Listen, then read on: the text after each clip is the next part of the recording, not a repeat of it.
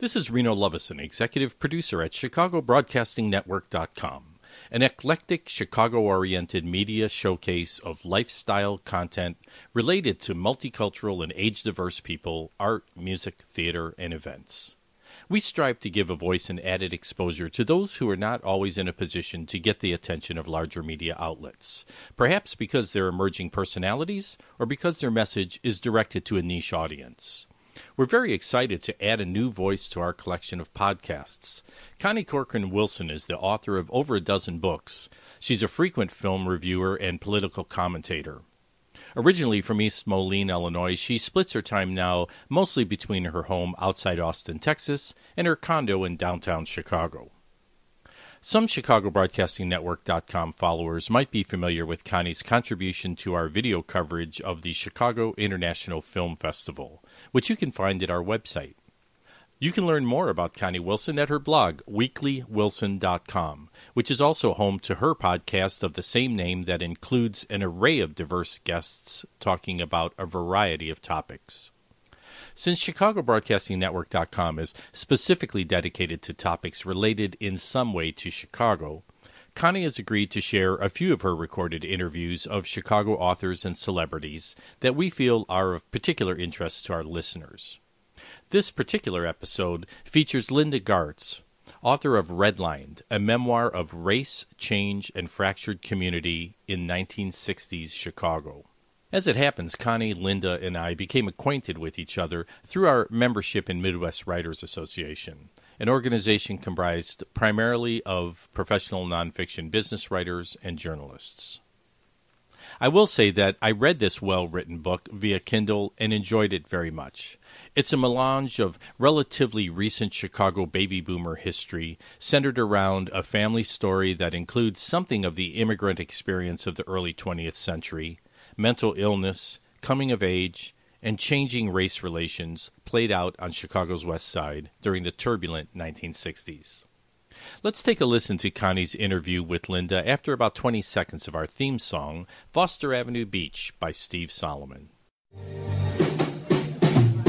the lake with the shot of the day 244 Foster Avenue Beach. Yes, I took it to me when the wind's picking up a river, yeah.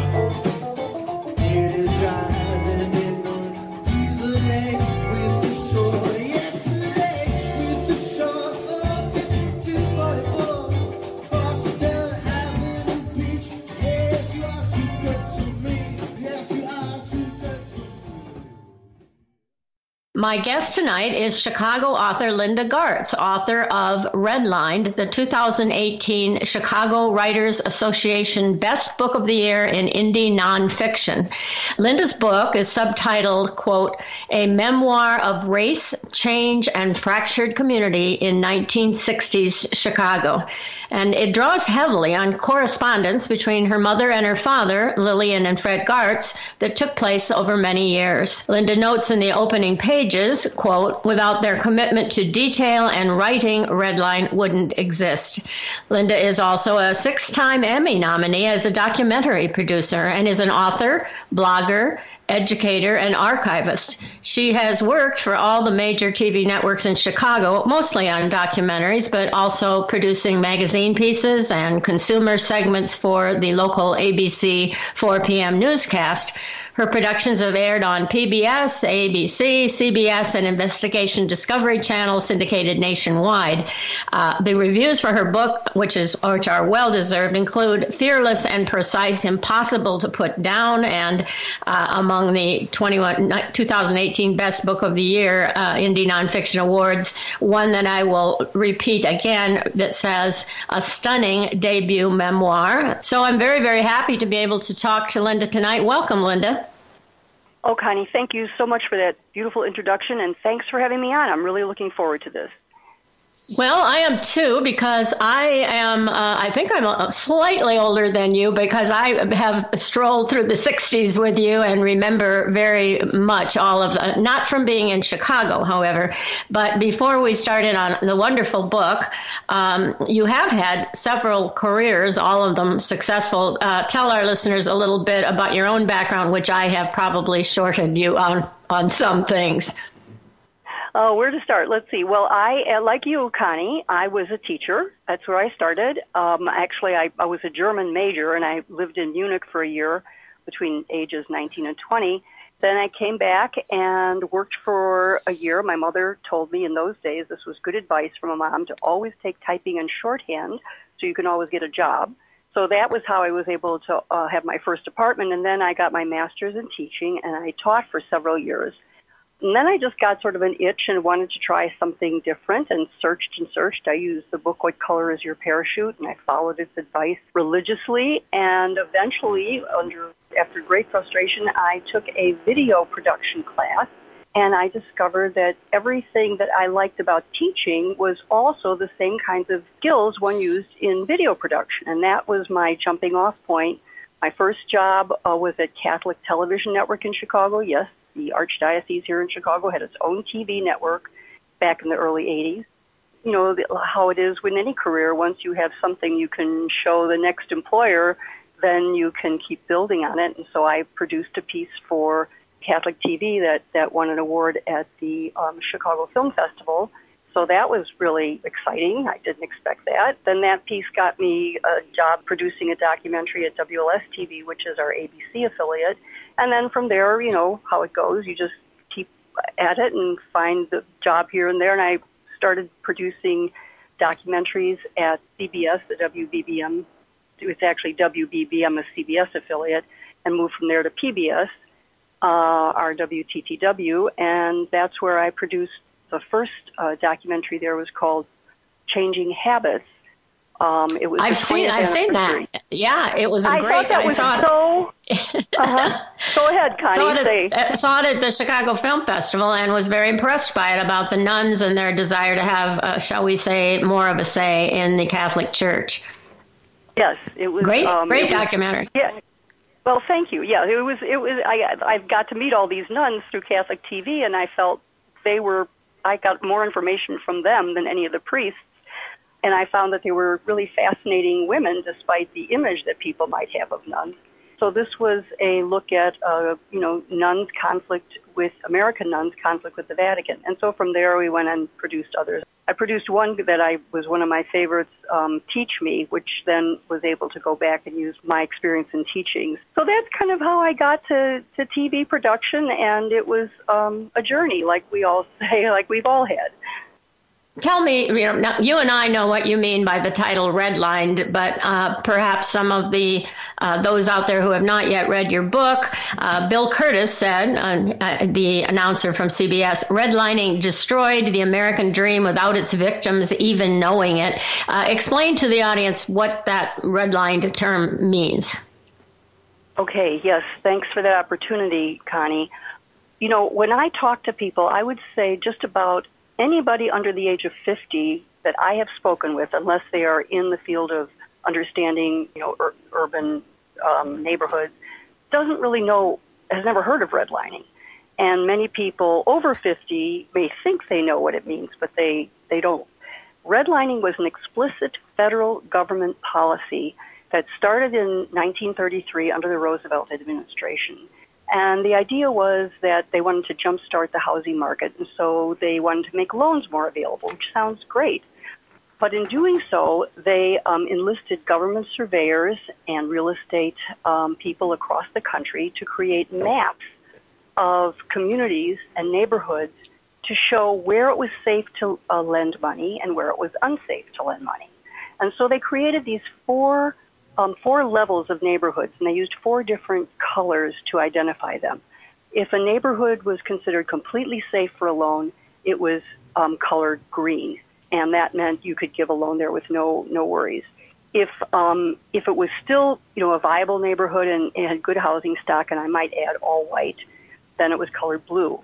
Yellow meant that it was a declining neighborhood, And red meant hazardous, and no loans were to be given in a neighborhood that was designated red. And they literally would draw red lines around these neighborhoods. And there could be several reasons why a neighborhood was redlined. You know, the housing stock could be bad. Sometimes foreigners moving in was a reason.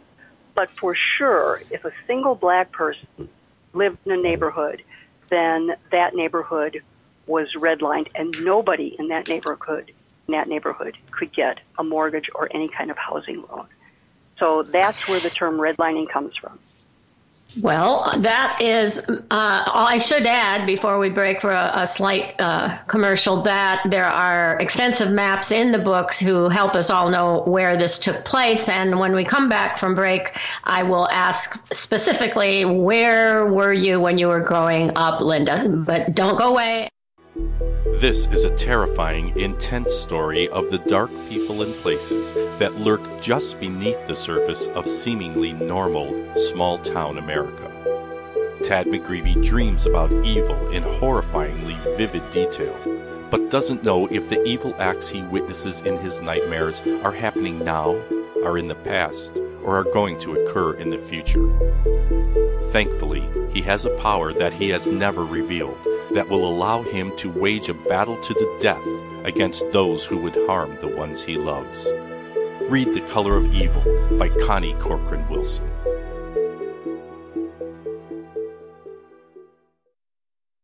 This is Connie Wilson with Linda Gartz, the author and documentarian who's telling us about Redlined, her book.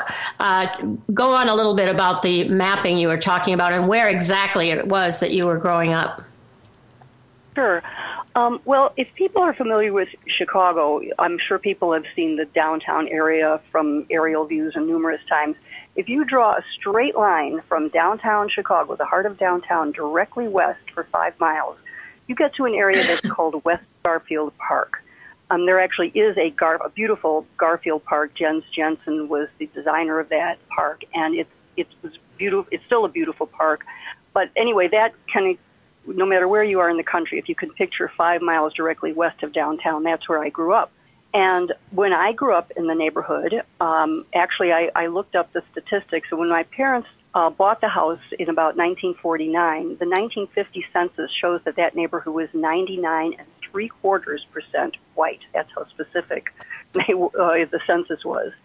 By 1960, it was about 86% white, and I'd say within a few years, it just flipped completely from all white to all black. And it really kind of happened in a matter of months, because of when the first African American moved into the neighborhood, then whites began fleeing by the thousands, and I mean by the thousands. Whites were able to escape to the suburbs, where the FHA gave most of its loans, but the FHA would not underwrite any loans in a redline neighborhood, which is, as I described earlier, was a neighborhood that was designated not to be, that the federal government would not allow loans to be given there. The FHA would not underwrite any loans in a neighborhood with a single black person or in any development with a single black person. So when I grew up there, it was, I'd say, kind of a middle and lower middle class neighborhood, but it really was virtually all white. And then, when the first African American moved onto our block, that was in 1963, within a couple of months, 2/3 of the block had moved, and within a year, we were about the last white family in the neighborhood. So that's how quickly it went. The racial change occurred. Now, lest the listeners think this is a boring tome about racial injustice and there's nothing more to it, you tell the story of your family from start to finish as far as your parents go. And you tell it against the backdrop of exactly what's happening in West Garfield Park. And your mother, in particular, seemed very open-minded and very hardworking, certainly, and wanted to be able to rent to anyone that she felt like renting to that she thought was a responsible person. And but as you have depicted it, that did not seem to be the prevailing attitude in your whole neighborhood. Right. Well, to give a perspective, this book is not an academic book. There are lots of academic books about redlining that will give you all the details with, tons of footnotes, and many of them are, and I relied on many of them for my research. This is, above all, it's a family story about my family that lived in this neighborhood since 1912. That's when my grandparents settled in West Garfield Park. And my dad was born there in 1914, and my parents were married there in 1942. And they bought their home in 1949, and it seemed like this would be the perfect middle-class dream. They saved their money and they bought a home. So what inspired this book, and I think this is really important for your listeners to know, is after my mom died in 1994, we were clearing out our house, separating trash from treasure, and in the attic we found our gold. There we discovered that my parents and grandparents had saved thousands and thousands of pages of letters, diaries, documents, photos. You name it, they saved it. We filled 25 bankers' boxes with the good stuff and then filled a couple of dumpsters as well.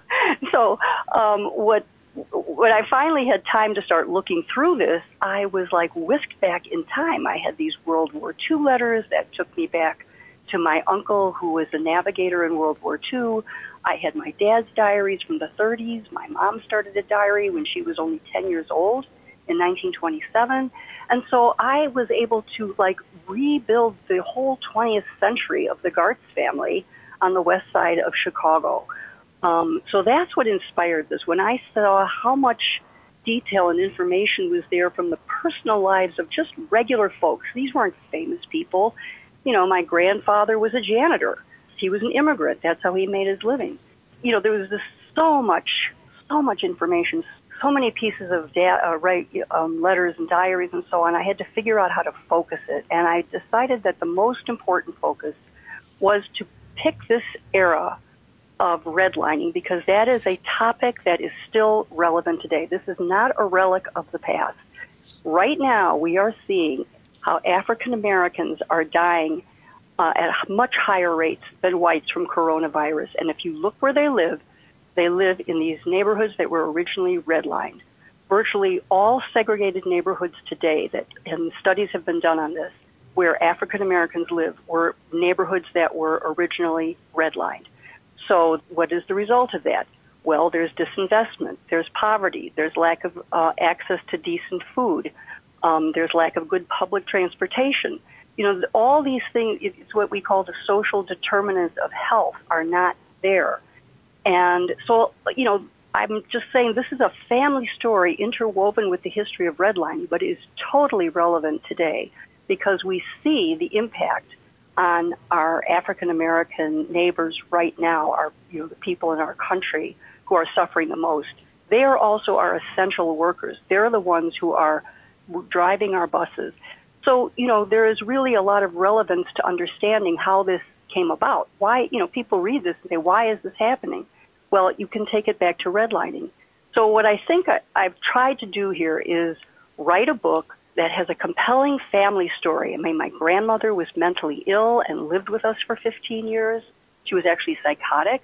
And so that is interwoven in the story of my parents' marriage, and it's also kind of a coming-of-age story of me.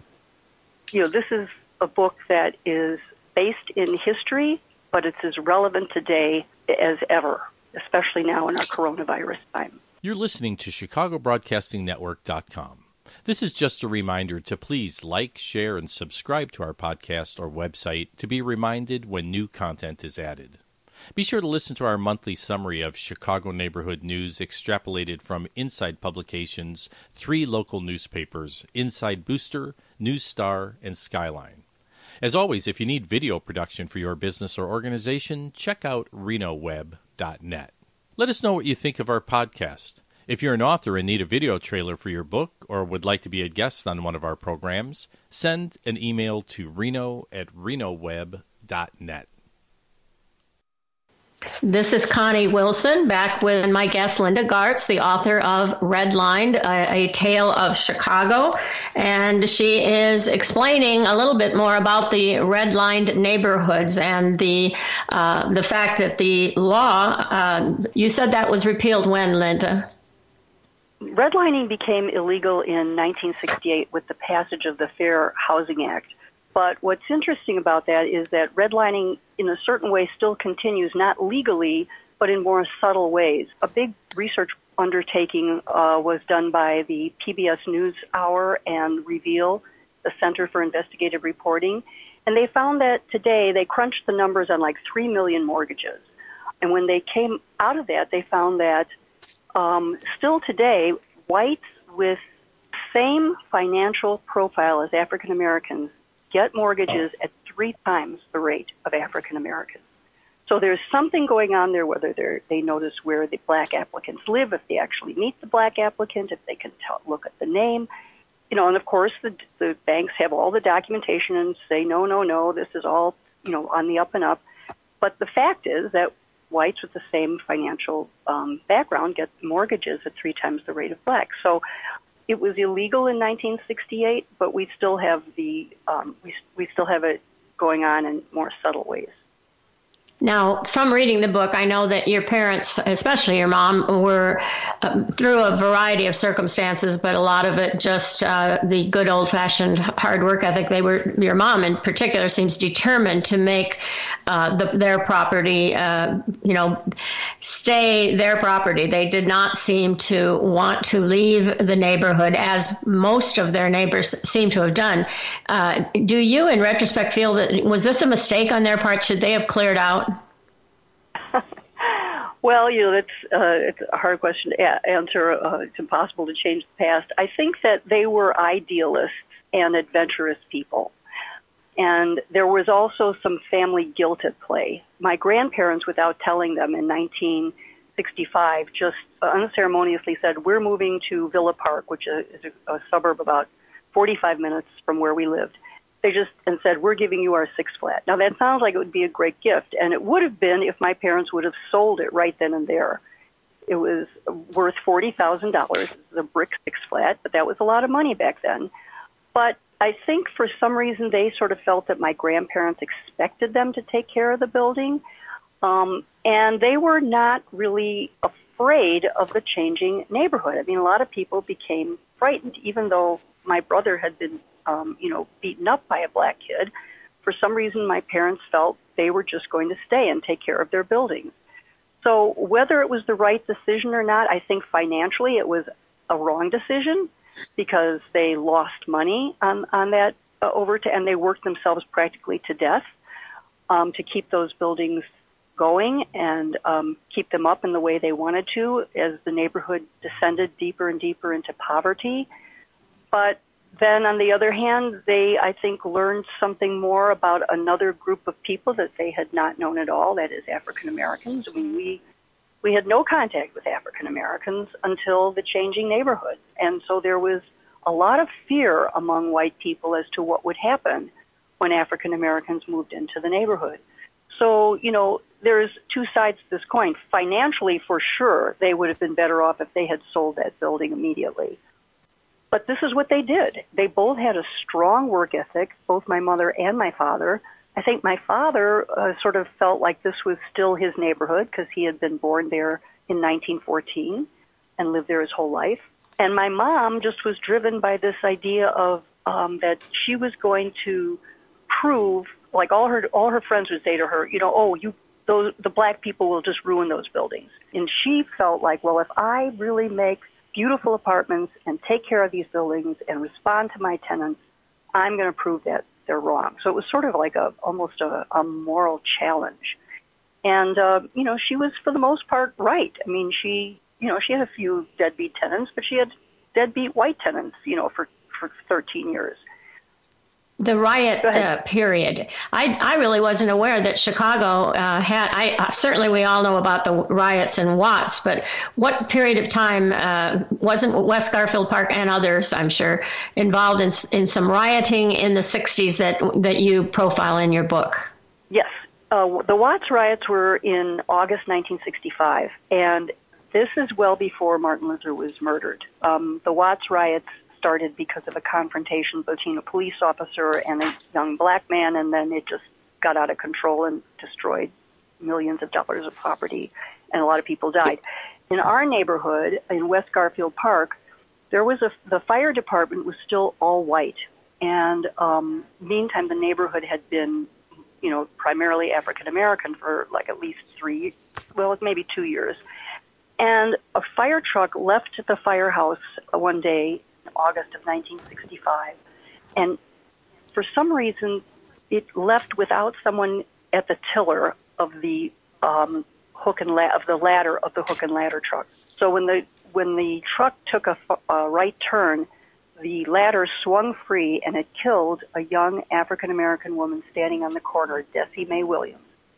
And this just caused an explosive reaction in the neighborhood. African American guys, they gathered together, they put up posters. I have the original Daily News report from them, and I put a picture of the sign in the book saying, we must have, white firemen kill black woman. We have to protect our black women.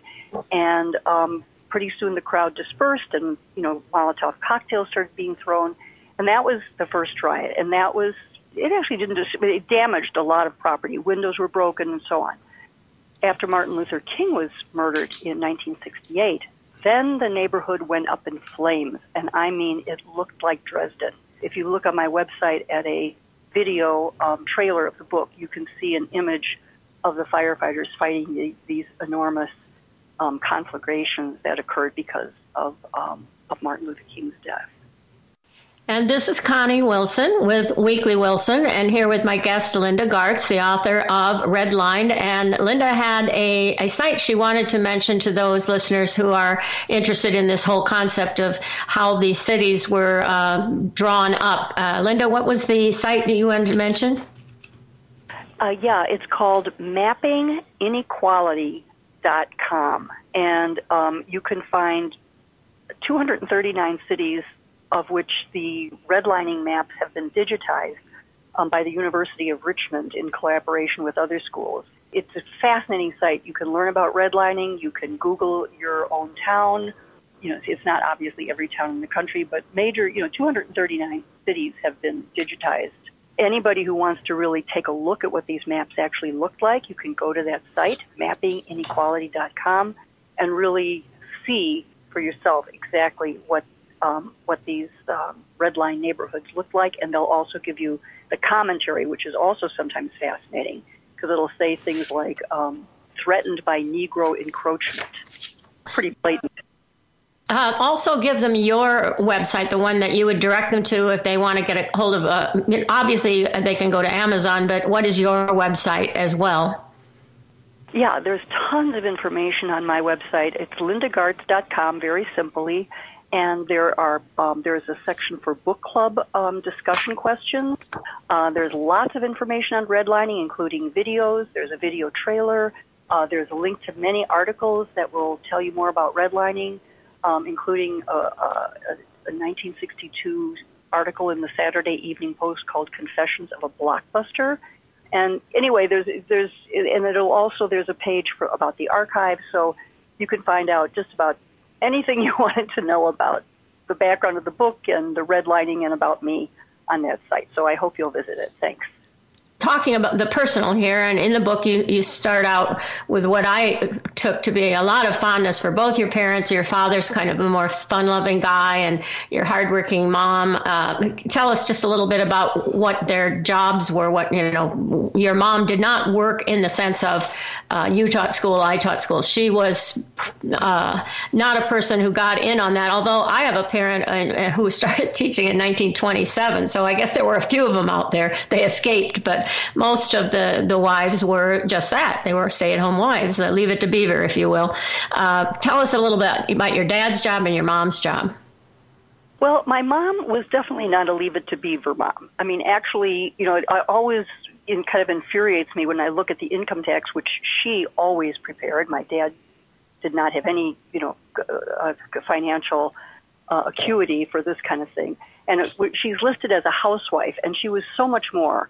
She was, daughter of the Depression. She grew up in the Depression. Her parents let her finish high school, which meant she didn't go to work to help them pay the mortgage, and they lost their house to foreclosure during the Depression, and she never forgot that they let her finish high school. So she was the executive secretary to the president of the Bear Company here in Chicago.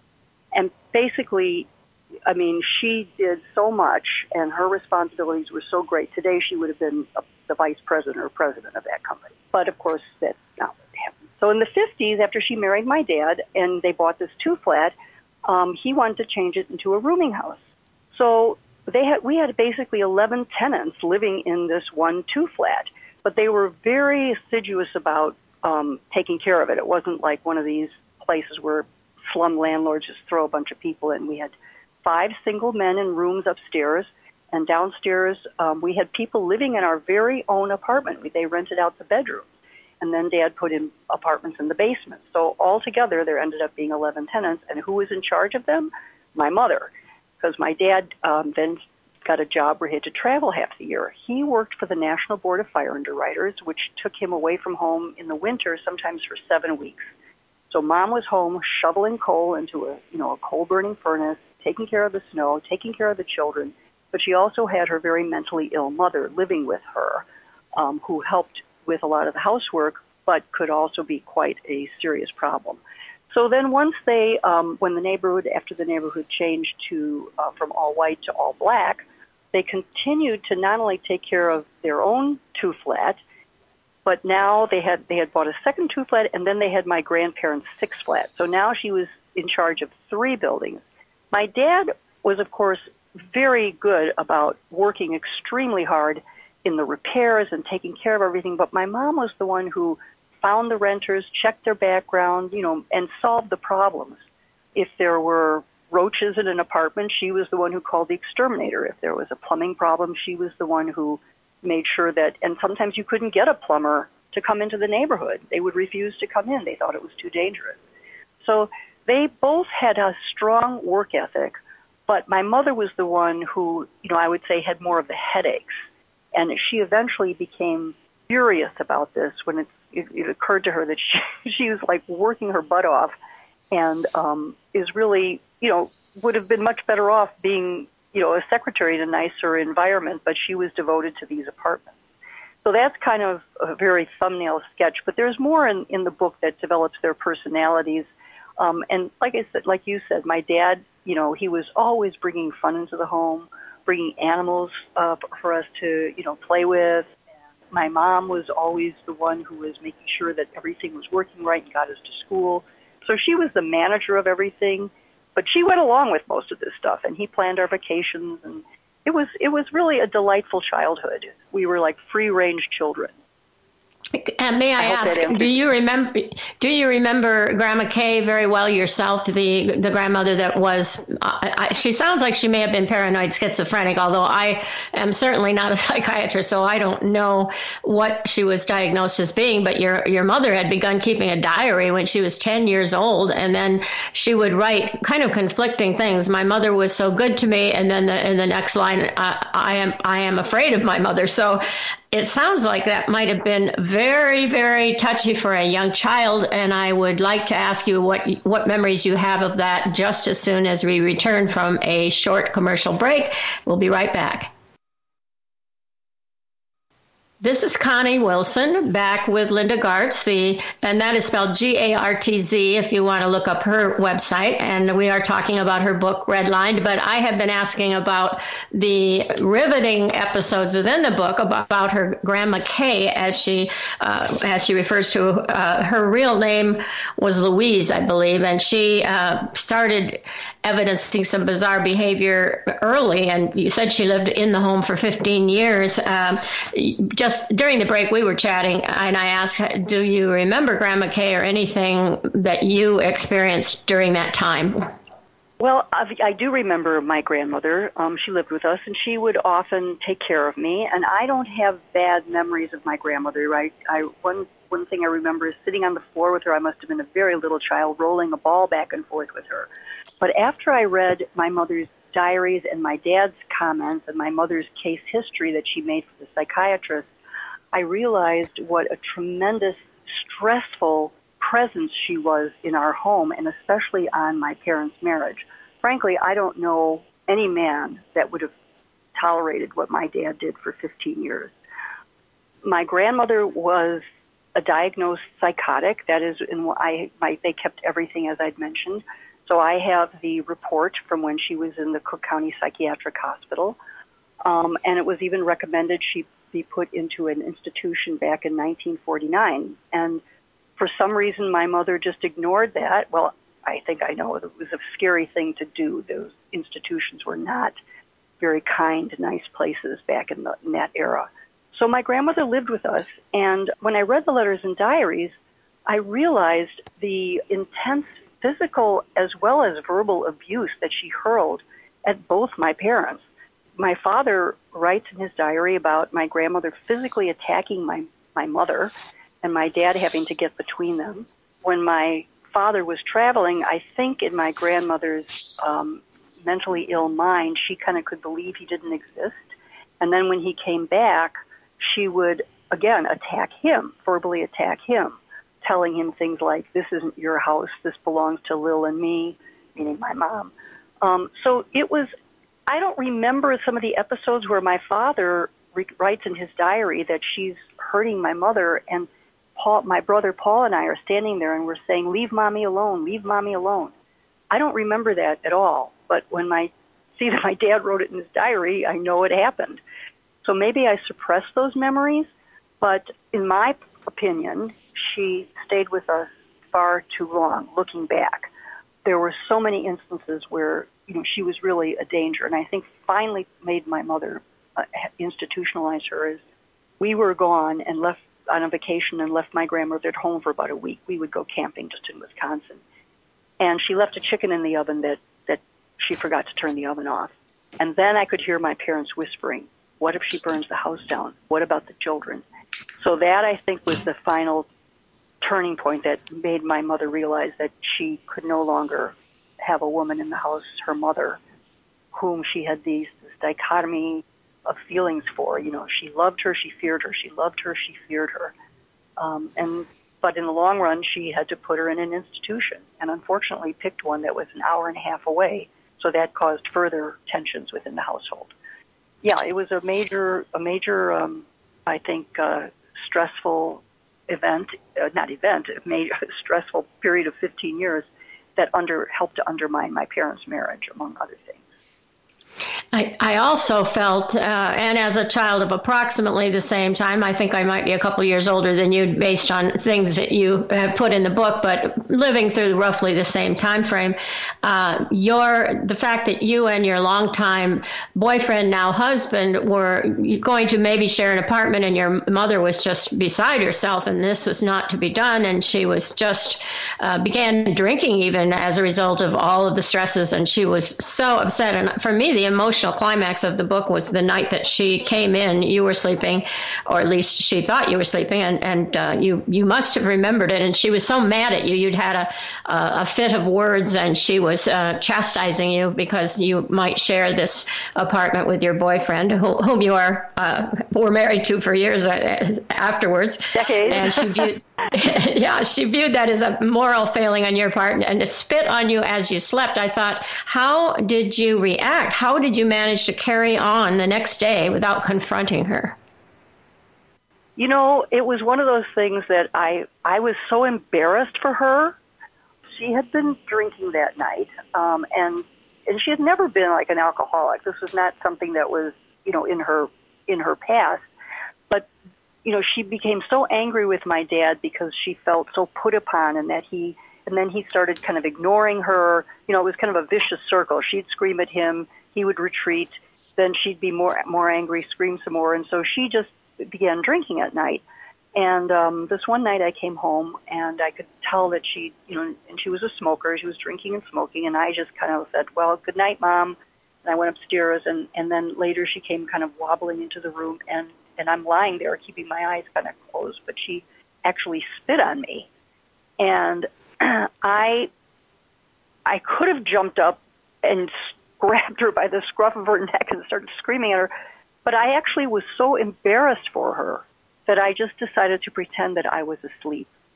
And she didn't bring it up the next day, and I had never brought it up to her, actually, in my entire life, mainly because it was so awful that she would feel so, she should have at least felt humiliated. Maybe she felt she was, I don't know, righteous. Well, she obviously was not, the 60s had marched on and she was still in the morality of yesteryear. I kind of lived with this. My mother took the subtle method, being the good Catholic family that we were. She would cut out the column about how one should behave from the diocesan newspaper and leave them strategically all around for me to pick up and no doubt to guide me, which I don't know that it guided me. It guided me out to Berkeley during all of the Mario Savio riot days, so I guess it didn't do much good. But sometimes they do what they can to try to bring you back into line, or what they consider to be the line. We're going to talk just a little bit more. I wanted to ask you about one thing about your dad, and we will go get to that as soon as we come back for some commercials. Don't go away.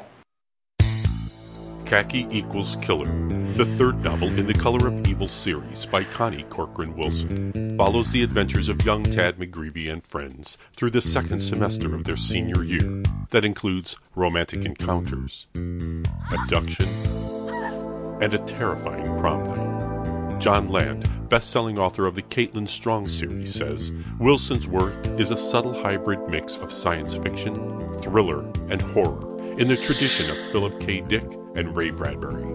Gary Braver, author of Flashback, says Wilson's characterizations come alive on the page. After spending 33 years teaching students in this age range, she knows what she's talking about. The Color of Evil series is old-school psychological horror, artfully blended with new-school shocks and twists. Bravo, says Jonathan Maybury, New York Times best-selling author and Bram Stoker winner. Tad sees colorful auras around people that tell him whether that person is good or evil. For Tad, red signals violence, khaki equals killer, and it's a color he wants to avoid. Find out who lives happily ever after, and who does not, in Khaki Equals Killer. Available online and at your favorite bookseller. And this is Connie Wilson at Weekly Wilson with today's guest, Linda Gartz, who is the author of many documentaries, but in this case, we're talking Redlined, her award-winning book, and she is a Chicago author, as am I, for part of the year. And I did kind of skimp on the question of the grandparents on her dad's side, Joseph and Lisi Gartz, who were married in October 13th, 1911. They had a bit of a say and certainly affected the tone of your parents' marriage and things. And tell us a little bit about that. Yeah, well, as I had mentioned, I have so many letters and diaries. Both my grandparents kept diaries of coming to America, so I was able to read them. And then my grandfather wrote these wonderful love letters to my grandmother, who had stayed back in what was Austro-Hungary at the time, today Romania. But they were, uber hardworking people. I mean, it was unbelievable how hard they worked. My grandfather used to say, when I was young, nobody could work me tired. But they were a negative influence in my parents' relationship, too. I discovered when I was reading the World War II letters that my grandmother, her maiden name, her first name was, she was Elizabeta, but she was called Lisi. She wrote to my uncle, my dad's younger brother, when he was training to be a navigator, how much that she really disliked my mother. In her kind of broken English, she had to write in English, of course, because Germany was the enemy. So I learned that when my parents were first married, she already expressed a dislike for my mother. And she continued this, like my mother would write in letters to my dad when he was traveling, your mother is always belittling me. Whatever my mom would say, her mother would try to put her down. I mean, my dad's mother would try to put her down. And my mom didn't really know how to deal with that until, after several years, she became furious with this woman and very outspoken. But when my dad was traveling, they lived a half a block away. And here's my mom with 3 little children with a coal-burning furnace. And the only time they would offer any help was when the furnace, let's say, would break down. And then finally, begrudgingly, my grandfather would come over and, help her get the furnace going again. But, here they are, just a half a block away. They could have said, can we take the kids for a day? Whatever. They would never do such a thing. They were also negative, I think, a little, at least my grandmother, about my dad.